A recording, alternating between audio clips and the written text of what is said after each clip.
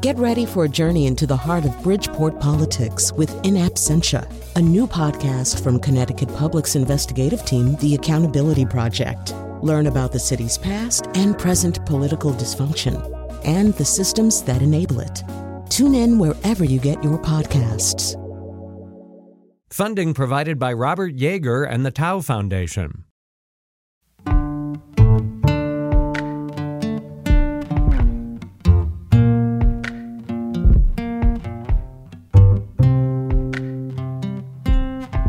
This is Where We Live on Connecticut Public. I'm Lucy Nalpathanchel. Since 2017, an annual Digital Inclusion Week has been held to raise awareness about the digital divide that exists in the U.S. It's an initiative of the National Digital Inclusion Alliance, which works to raise awareness around home internet access to internet-enabled devices, and the importance of local technology training and support programs. Today, Where We Live, we talk about how public libraries are working to help residents get improved access to the internet and learn necessary online skills to help them in their daily lives. Just ahead, we talk to the American Library Association, also known as the ALA, and we hear from the Hamden Public Library and from a career navigator for East Hartford Works. It's a town-run program located in the East Hartford Library. You can join us. Our number, 888-720-9677. That's 888-720-WNPR. Or find us on Facebook and Twitter at Where We Live. Now, most of us have heard of the digital divide, referring to those who have stable, affordable access to high-quality internet and those who do not. But the issue is multi-layered and also involves digital discrimination. Congress has asked the Federal Communications Commission, the FCC, to create rules to prevent and penalize digital discrimination by broadband companies, rules that impact communities of color. To explain, joining us now on the phone is Jessica Rosenworcel, Chairwoman of the Federal Communications Commission. Chairwoman Rosenworcel, welcome back to the show. Thank you for having me. Good to be here. Now, I understand earlier this year, the FCC announced the launch of a cross-agency task force to prevent digital discrimination. Can you define what that is? Sure. Well, I can tell you about the task force. We started it in February, and the idea is to bring together people who understand communications technology and can also develop ideas to combat discrimination so that we have equal access to broadband across the country, regardless of zip code, income level, race, religion, or national origin. You mentioned zip code, and you've said that your zip code should not determine access to broadband. The pandemic has proven it's a must-have. It is like electricity or water. And so why are we still in this place where there is not equal access to something that is so vital to everyone's lives, Chairwoman? Well, I'm glad you started there with the pandemic, because I think the pandemic really just made this issue crystal clear for everyone, including folks in Washington. We've got a digital divide in this country that is very real and unacceptably large. We have just too many places where high-speed communications networks do not reach, or where people are unable to get online or afford consistent broadband service. And when you look at what happened to us during this pandemic, how so much of modern life went online, you realize we've got to figure out a way to make it accessible to all of us, 100% of us. And the good news is that the FCC has been working with Congress to set up more initiatives to do that than ever before in our history. Our task force to look at digital discrimination is one of them. We are also mapping the state of broadband in this country, and we've set up a program to promote broadband affordability called the Affordable Connectivity Program. So we're firing on all fronts to try to address this problem. I understand that the task force is going to help model or develop policies and best practices for states and local governments. And so I'm wondering, will there be teeth to these policies so that, there are penalties for internet service providers, who still limit, access to the internet in particular communities because of return on investment?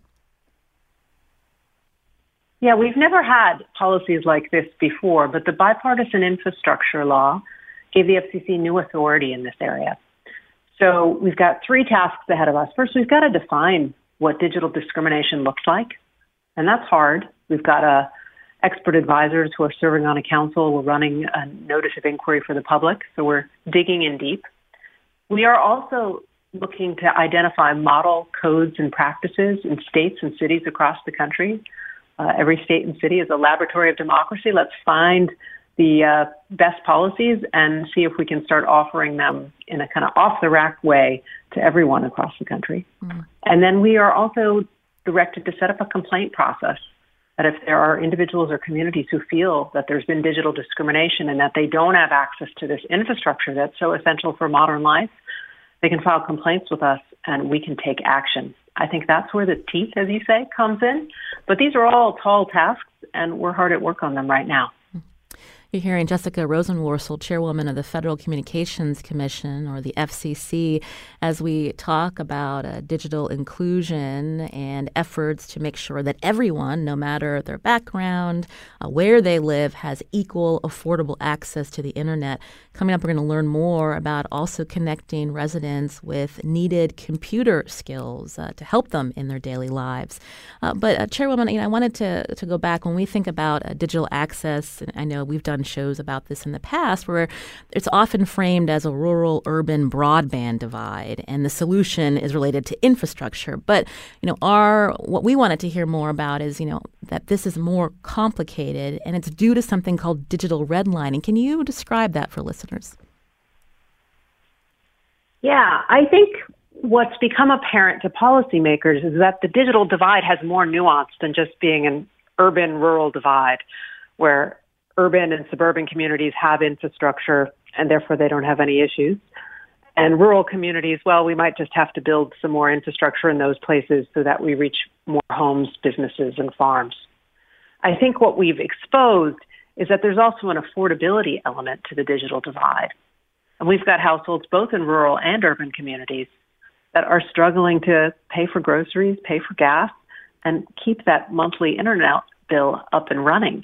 And that has real consequences because shutting off that bill is, like you say, akin to shutting off of electricity. It makes it hard to operate in the modern world. It makes it hard to keep up with work, with healthcare, with education, with getting information you might need about what's happening in your community. So we set up a program that's $14 billion called the Affordable Connectivity Program to address that element of the digital divide. And it's a big deal. We've never had an affordability program for broadband in the United States before. And right now we have more than 14 million households nationwide on it. And I looked up, as a Connecticut native, I dutifully looked up the numbers. We have more than 122,000 households in Connecticut that rely on it right now. And we're going to learn more about how libraries are helping connect residents with this program. You mentioned the Affordable Connectivity Program. Again, it's helping low-income households pay for broadband service and internet plans for devices. That's a big deal when we think about, how much it costs per month. And, that can take a lot out of a family budget that may be on a fixed income, Chairwoman.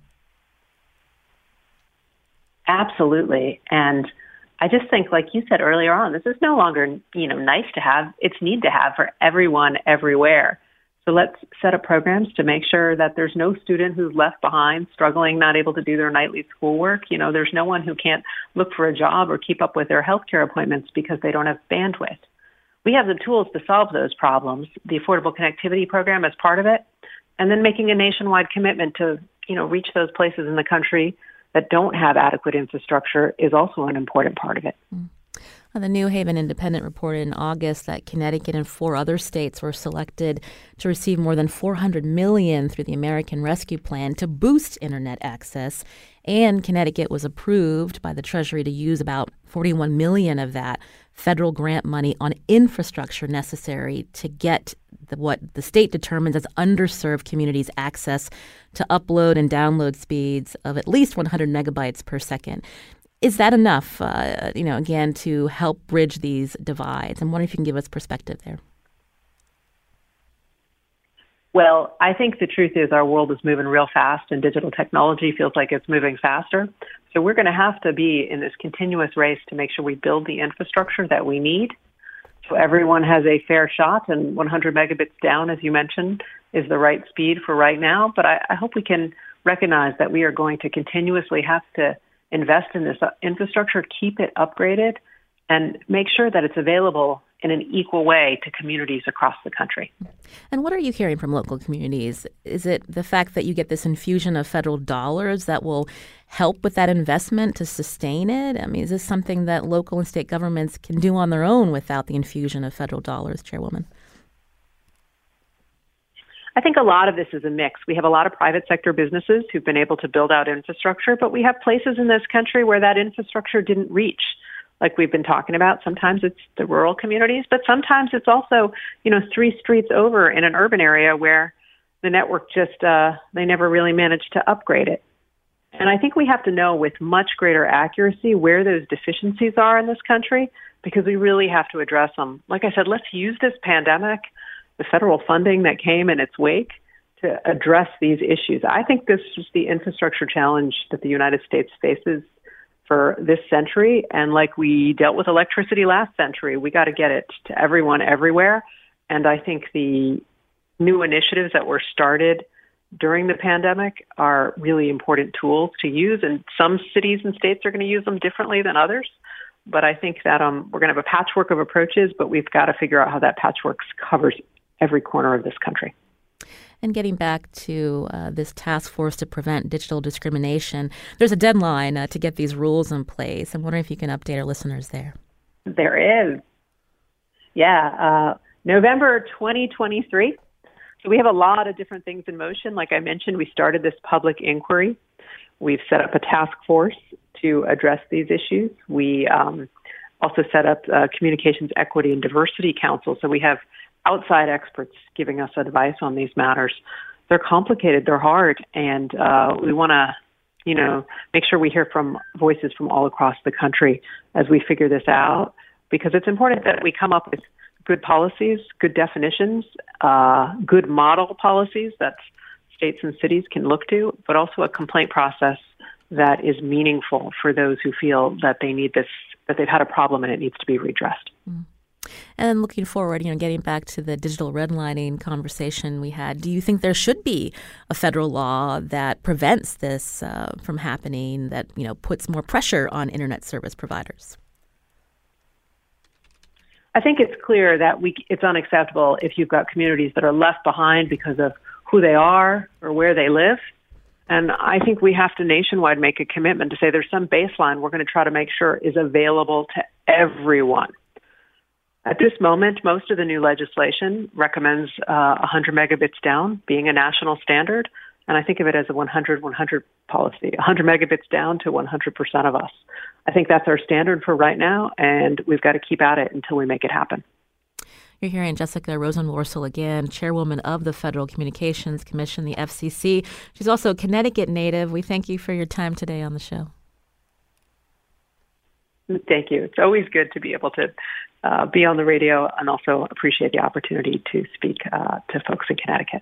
Thank you. Thank you. This is Where We Live on Connecticut Public. Coming up, we're going to learn more about the role public libraries play to help residents access the internet and learn the digital skills they need in their daily lives. You can join us too, 888-720-9677, or find us on Facebook and Twitter at Where We Live.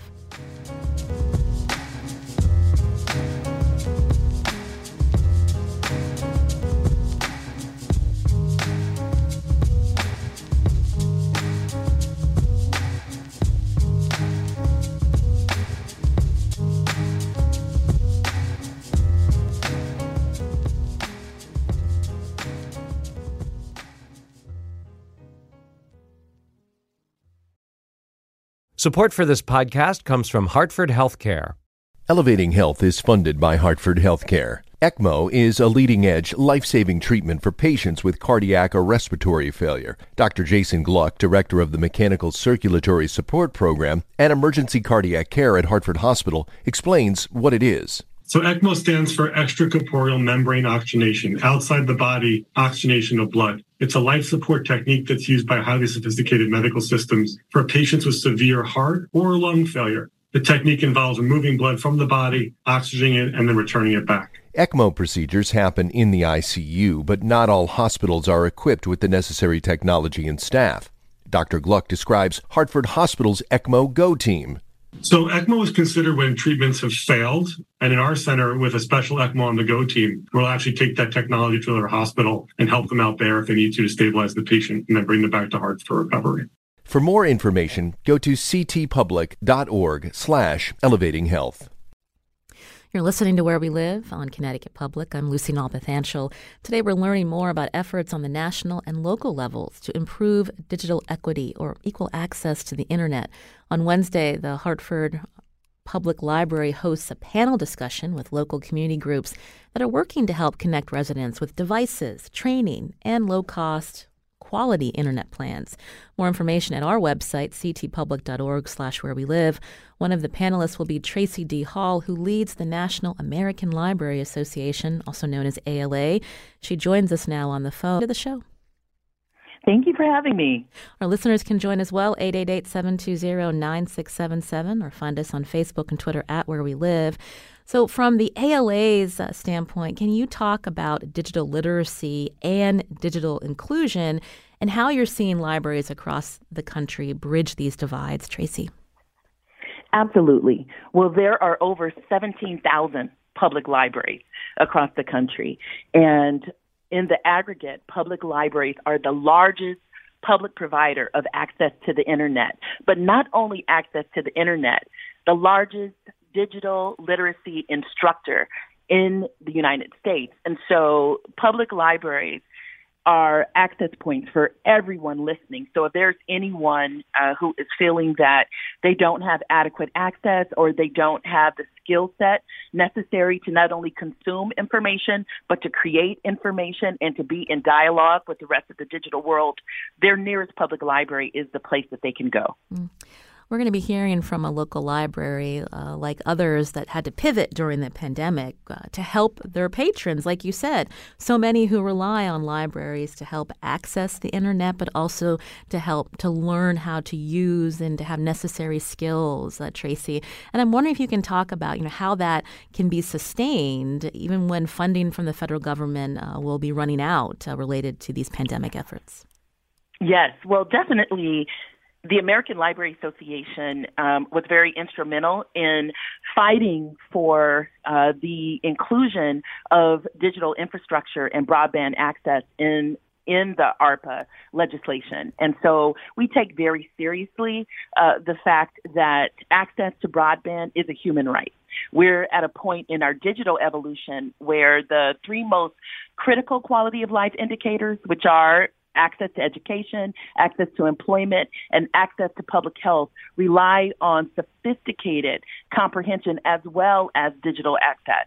So we want to make sure for the American Library Association that we move and evolve to a place where we actually have a fee-free internet. We believe in an internet for all. So I think that what we're beginning to see is that others are recognizing the place of libraries. A lot of times when people think about libraries, of course, they think about reading and reading instruction, literacy. That's our bread and butter. But as I was just in Washington the other day for a Department of Education conversation about digital inclusion, and it was stressed that digital access is the new pencil.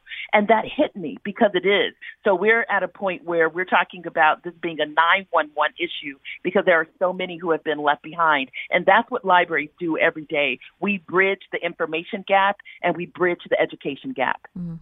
You're hearing Tracy D. Hall here, Where We Live, Executive Director of the American Library Association. We'd love to hear from you out there about how you're using your libraries. If you have been helped to get access to the internet or even learning necessary skills to help you, whether it's for your education or to connect with employment. Our number here, 888-720-9677, or find us on Facebook and Twitter at Where We Live. And there's also this, importance to distinguish digital literacy or learning computer skills that can help people in their daily lives, but also media literacy. Yes. Has that become a focus when we think about the polarized times we're living in, Tracy? Absolutely, right? So, and in some ways, the two go together, although they are distinctly different. And I want to, before I answer that question, I really want to get to, I know that when you were talking to Chairwoman Wilson-Wortel, you were asking about a concrete definition for digital redlining or information redlining, and I want to share that with you. I've written a lot about information redlining in my career, and I describe it as the systematic denial of equitable access to information services, and to information retrieval methods. And those retrieval methods can either be broadband or devices, et cetera. And so we know we have a long way to go. Just as we have communities that have been redlined historically, and that's led to a lot of generational poverty, we have communities that also have been disinvested when it comes to information access and technology, and that leads to information poverty, which contributes to generational poverty. So I just wanted to give you a definition there. But when we talk about the difference between media literacy and digital literacy, the two, in some ways, today really they're related to each other, but media literacy is really the ability to understand whether or not the information source that is providing the information or the article, et cetera, is actually credible, if it's balanced, if it's fair, if others have had an opportunity to vet this information before it made its way to you. So when we look at authoritative sources, we want to be looking for who vetted this. Is there a larger body that says this is credible and believable as opposed to gossip, rumor, or innuendo? When it comes to information or digital literacy, we're talking about people who not only can access information, but can also interpret and apply it. As a librarian and as someone who works in information services, I see the ability to interpret and to apply information as really the trajectory that we're looking for. That's the continuum. It's really interesting to hear you walk through those points with us, Tracy, because again, when someone's going to the library and maybe they just need, some computer time and they sign it out, but the idea that they can also rely on librarians to help them, make sure that they're finding the right sources and to be able to have the tools to know, what they can rely on when they're on the internet. And that's important as well. Absolutely. And I think that one of the concepts that we've been talking a lot about, and we're going to be talking about this tomorrow, is the idea of digital navigators. There was someone who said to me, I don't need just to learn how to go online. I really need someone to help me find the kinds of resources that I need there and how to interact with them. And that idea of digital navigation support, because one thing we haven't talked about so much is that one of the reasons why we have very limited digital access and digital literacy is because we also have very high levels of low literacy for adults. We are still battling with adult literacy. And so sometimes there are some people who are going to need more support when they go online. There are a large number of people. The Pew Research Center tells us that at least 10% of people in the United States today have never gone online. And there is another 19% that say they go online very, very infrequently. So even though digital access and even though the internet itself is ubiquitous, it's all around us, there are people who are not participating. Some of it is because of their reading scale level. Sometimes some of the things that they want to navigate are not written or available in their native language, the language in which they feel most comfortable. And then there are other barriers as we're talking about devices, et cetera. But I think that if we just talk about digital access without talking about the ability to interpret and apply information, we miss a lot, and we miss the possibility of making this a transformative moment. If we just give people access to the internet and we don't look at how it can support their life and their quality of life outcomes, then we really are not doing as much as we can. Again, you're hearing Tracy D. Hall, Executive Director of the American Library Association. She's the keynote speaker at the Hartford Public Library tomorrow. That will be followed by a panel discussion focused on digital inclusion. More information on our website, ctpublic.org/wherewelive. Tracy, your organization, the ALA, promotes libraries and library education. And, of course, you're also very familiar with issues that libraries are dealing with in their communities across the country. The ALA just recently launched a campaign, Unite Against against book bans. Can you talk about why this campaign is necessary? Yes, I absolutely can. It is so connected to the conversation we're having right now. What we do know is that in this moment of book banning and book censorship, we are far eclipsing the book bans and book censorship efforts that we saw even during the McCarthy era, right? So that was an era in the 40s that really focused on not only banning but burning thousands and thousands and thousands of books in order to suppress certain ideas. And we see that happening again. I say that when we censor books, we censor the communities and the histories that those books represent. Today, at the American Library Association, we are tracking a rate of book censorships and book bans that we have never seen before. But there's one thing that is very, very clear, is that the books that are being banned today are books that deal with the lived experiences of Black and Indigenous people and people of color, as well as people who identify as LGBTQIA. And I don't think that that is a coincidence. Some of these books, of course, are books that have made it into the canon. They're considered to be some of the highest forms of literature. And some of the passages that people are pointing to are sometimes very minor and just less than a paragraph long. It's someone talking about an experience, their memoirs, etc. What I think is happening is that all of these books are demanding justice, and they're demanding the rights of the people who write them and the people that they are being written about, their right to be seen and to engage in civic discourse and the political process. And I think we have to call this what this is. This is a moment where there's a lot of power hoarding, and there is a desire to ensure that some people are always othered and marginalized. So I see this effort as a thinly veiled effort. Book censorship is a thinly veiled effort to suppress groups of people politically and economically and socially. And we've seen some of these book challenges in our state as well, whether they're municipal governments where some residents are challenging a particular book, or even in some school libraries. Tracy, when we think about these debates, you mentioned that you're seeing a rate now that you've never seen before of book challenges and book bans. Last week, Motherboard reported over a dozen threats in the U.S. over the course of 2 weeks. These are libraries that are getting threats called in. And the quote was, part of a coordinated effort to limit information access, and comes amid this wave of book bans. I'm wondering if you can respond to that and what local librarians are dealing with here. Yes, well, our 12-member executive board of the American Library Association just sent a letter expressing concern to the Federal Bureau of Investigation, to the FBI, because you're exactly right. When we see in less than 2 weeks, when we see bombings or shooting threats that are forcing the temporary closures of libraries in Hawaii, Salt Lake City, Denver, Fort Worth, Nashville, when we see the closures of those libraries, it really is about something else that we haven't talked about, which is information withdrawal, which is this intention to really close off information access to groups of people or to the public in general. And we know that's contrary to our Bill of Rights.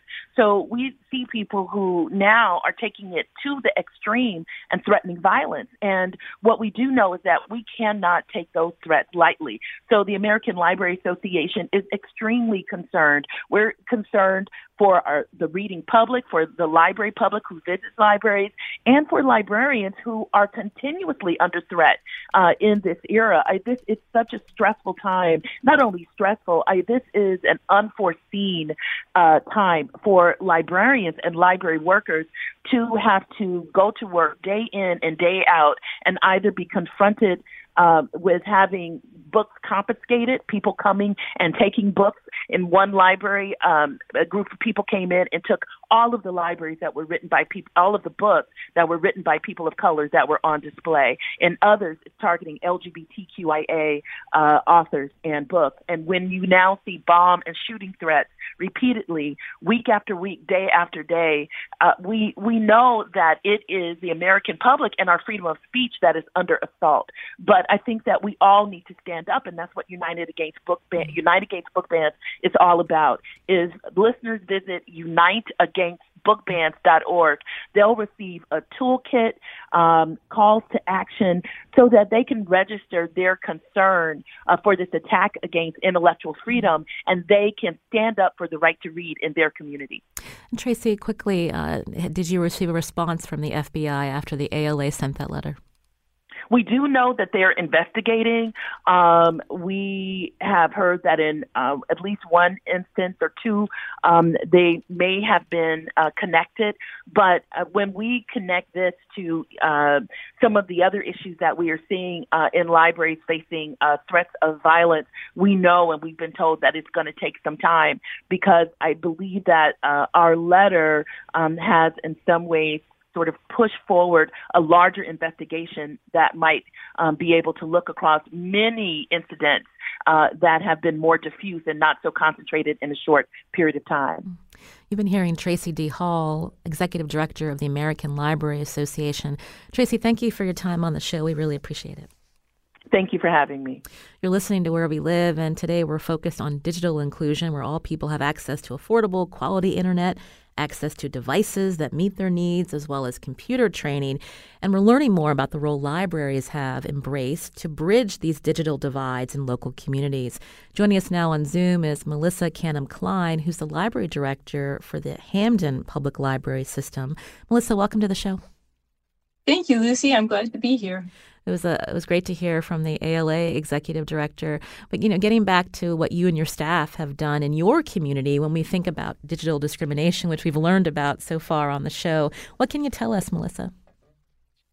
Well, it aligns with everything that's been said on your show. When we set out to implement this grant, we had learned a lot from the pandemic. One of the things that we had learned is that people who are typically marginalized by society were really impacted in a far-ranging way beyond other people. For example, people who couldn't apply for appointments at the DMV because all of that went online suddenly couldn't do that. We had people who were calling the library while we were offering services that were restricted to coming into the building, asking to come into the building so they could look for a job or pay their taxes or make an appointment with a physician. And that's what really spurred us to look into getting this grant.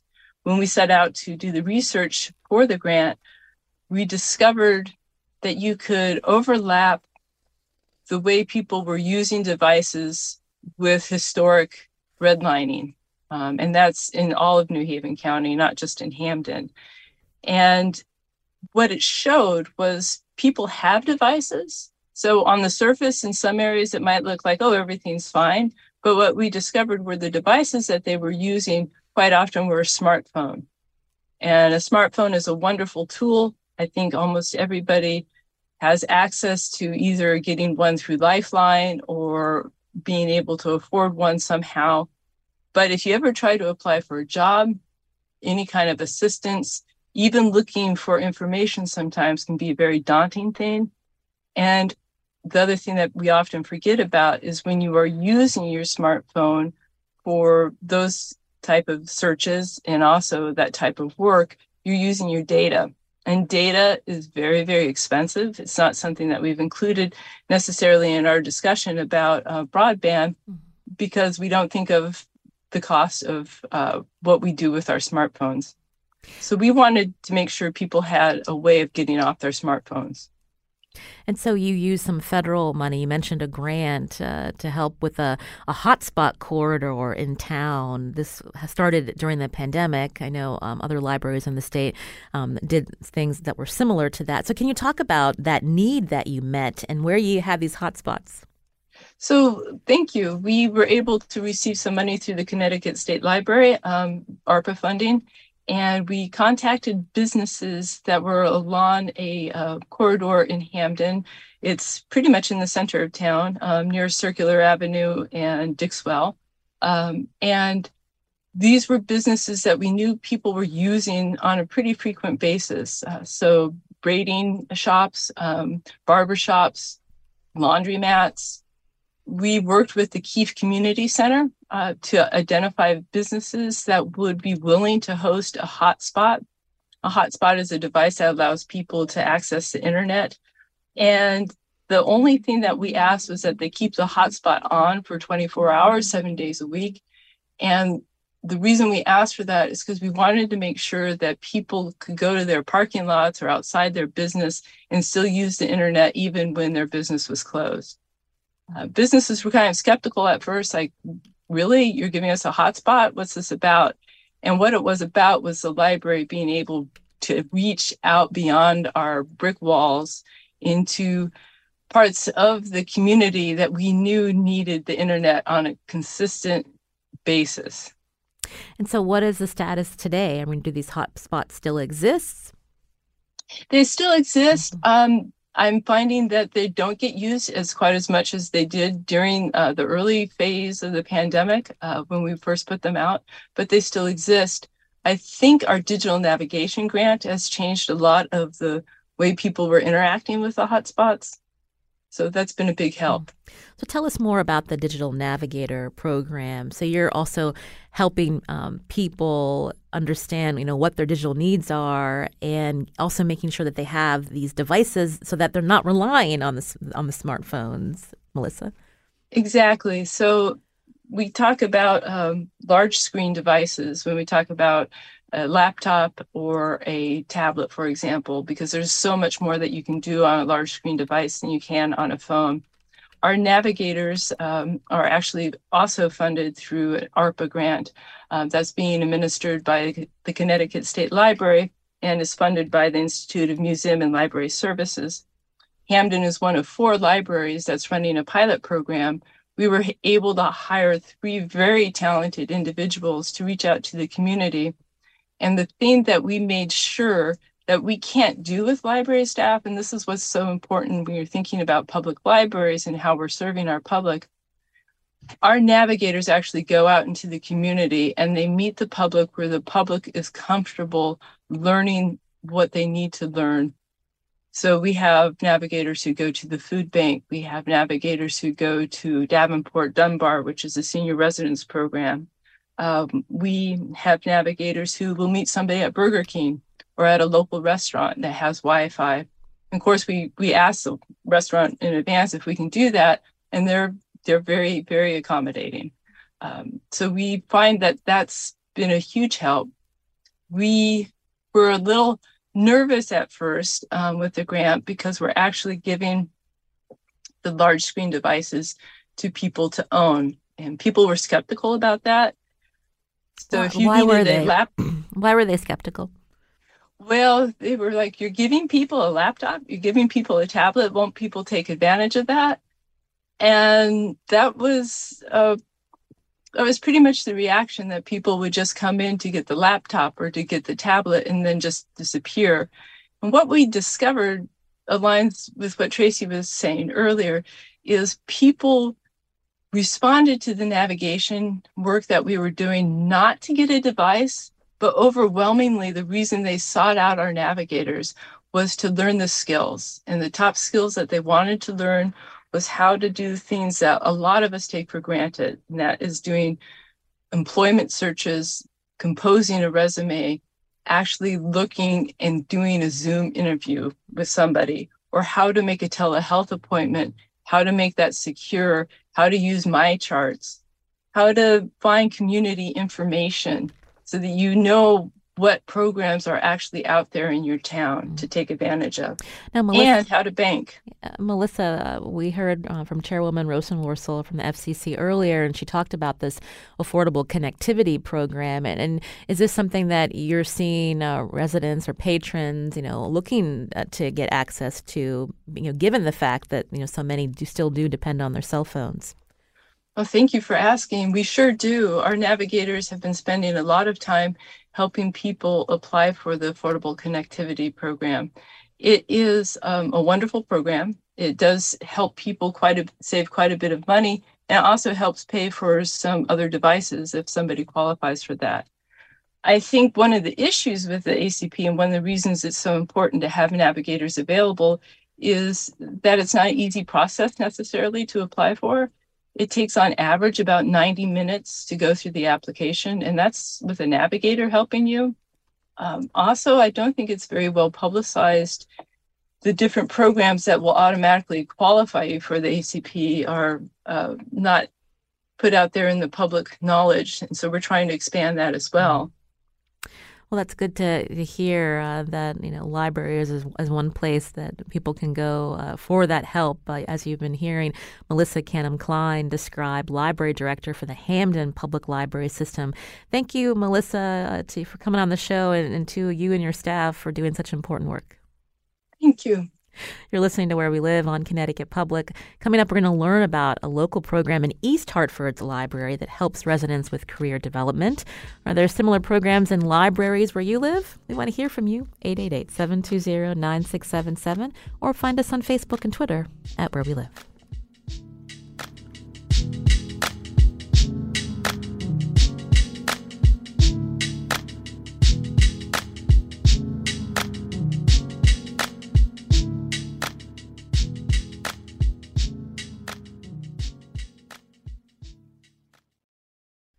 This is Where We Live on Connecticut Public. I'm Lucy Nalpathanchel. Local libraries help connect residents with information and resources. They're also important meeting places for the community. We were talking to the Hamden Public Library about a hotspot program that they started back during the pandemic. And Jason tweeted, "The Springfield Library has a great Wi-Fi hotspot program. My family and I used one for our home internet when it was too cold for Xfinity to dig a cable line. We would not have been online from January to April without it. I just had to check in the device and check it back out every 2 weeks." Now, in the East Hartford Library, residents can also receive help with career development. The town-run program is called East Hartford Works. Joining us now on Zoom is the program's career navigator, Yadira Jeter. Again, East Hartford Works is a town-run program located in the lower level of the East Hartford Library. Yadira, welcome to the show. Thank you. Thank you for having me. So tell us more about the program and give us an idea of the residents who are participating. Sure. So the East Hartford Works started from a challenge, a Working Cities Challenge that was put out by the Boston Federal Reserve. And we initially, our name was East Hartford Connects, and we just rebranded. We are now part of the town of East Hartford, the mayor's office, and we are located in the lower level of the library. We are a workforce development program that work with East Hartford residents to help with employment opportunities, training or schooling opportunities, depending of their interest. And we are blessed to be in the library and be able to partner with the library for all of the great resources that they have available for residents. We know that to apply for a job, you have to have online skills and online access. And so I'm wondering if you can talk more about the Digital Navigators program. So I know East Hartford Works is helping residents who are searching for a new job, but also giving them the skills to apply for employment, Yadira. Yes. So the library launched the digital navigation program in December of 2021. And they wanted to kind of bring this program to families that have students in the school district. They noticed that ever since the pandemic, students and parents were having such a difficulty attending virtual school, and they wanted to roll out the program to be able to focus on helping this crisis. And so the program, we are able to refer some of the residents that come through our doors looking for employment. And of course, as you share, it is really crucial to have a device to be able to apply and do, search and navigate, right, the systems. And so we are able to connect them to the digital program where they get connected with a digital navigator that helps, navigate all of those systems with the clients. I have been blessed to be able to connect, participants with the program. One of them in which was a 50-year-old gentleman that came in through our door looking for employment, but wasn't really savvy when it came to the digital world. And I connected him to the navigator. In less than 2 weeks, the participant will come through our doors with his brand new device and showcasing all of the things that he has learned, and was able to upload his resume, go on interviews, and land a job that he is super happy about. That is digital access and being able to provide those access to the people who really, really need them. And I think this program is just amazing. That's a great story to hear that kind of connection was made to help this individual get the job that he was seeking. Was this somebody that was, older, that, had struggled in the past with, being able to access the internet, Yadira? Yes, he was an older gentleman who was out of work for a little while because of an injury and was, had recovered and was just looking to get back into the workforce world and just needed some guiding. And of course, I'm just blessed to be, that person that could help navigate those systems and get him, ready. And now he is happy and working. We see each other all the time. He comes in to just give me updates, and it's just great to be able to have provided those services for him. And that Digital Navigator program, are they also able to assist if someone does have a question about the affordable connectivity program that we've talked about on the show through the FCC that helps people, pay for data plans and access to devices, Yadira? Yes, they are able to connect them to affordable connectivity program. And they have done amazing work ever since the program launch. The Digital Navigators have worked with 170 clients. They assisted 120 with the connectivity internet access, and they distributed 150 large screen devices and conducted more than 220 one-on-one personalized digital skills training sessions with participants here in East Hartford. The program is East Hartford Center, so they do work with only East Hartford residents, but it's just an amazing outcome. The funding for the program ends this week. So for the next year, the program will be funded by the town of East Hartford ARPA dollars. So they have no more computers to give out for residents to own, but they will be using some of those fundings to be able to have loaners for residents to use, which is, amazing to also have have the access to give away loaners. But I think that it is very important for families to be able to have a device that they could keep. And hopefully they are going to be looking for some supports and fundings moving forward to be able to provide a computer that families can actually keep for themselves. Yeah, that's an important point when we think about even computer access for kids in public schools who are, they're loaned a Chromebook or another device, and then at the end of the school year, they have to return that, and then they don't have that connectivity in the summer months, Yadira. I'd mentioned the Affordable Connectivity Plan for people who are wondering about eligibility requirements. It's for your income. If your income is at or below 200% of the federal poverty guidelines, or if your member of your household participates in assistance programs like Medicaid, SNAP, Lifeline, or Social Security. Before we end, Yadira, it's good to hear that the town is able to sustain this program through ARPA dollars. I'm wondering if you can talk, just maybe on an endpoint of, where you'd like to see these programs continue in terms of funding, and just the fact that so many people are able to access them in a place like the library. Yes, it is critical for this program to continue.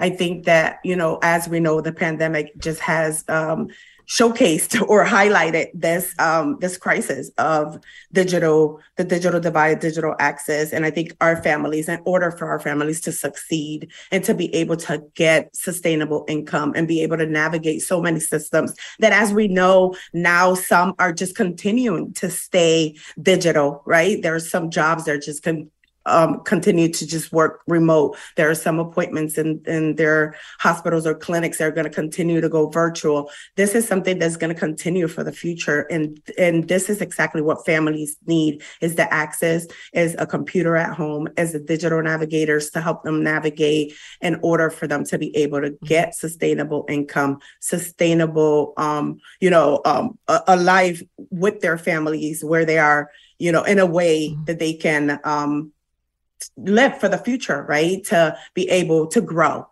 as a unit. So I think that is very critical. And I, say to those who are in positions to make those decisions and bring those fundings right to the families who need them, I urge them to, think about the families that need it the most. Yadira Jeter, again, is a career navigator for East Hartford Works, a town-run program located in the East Hartford Library. Yadira, thank you for your time. I'm Lucy Nalpathanchel. Today's show produced by Katie Pellico. We'll be back tomorrow.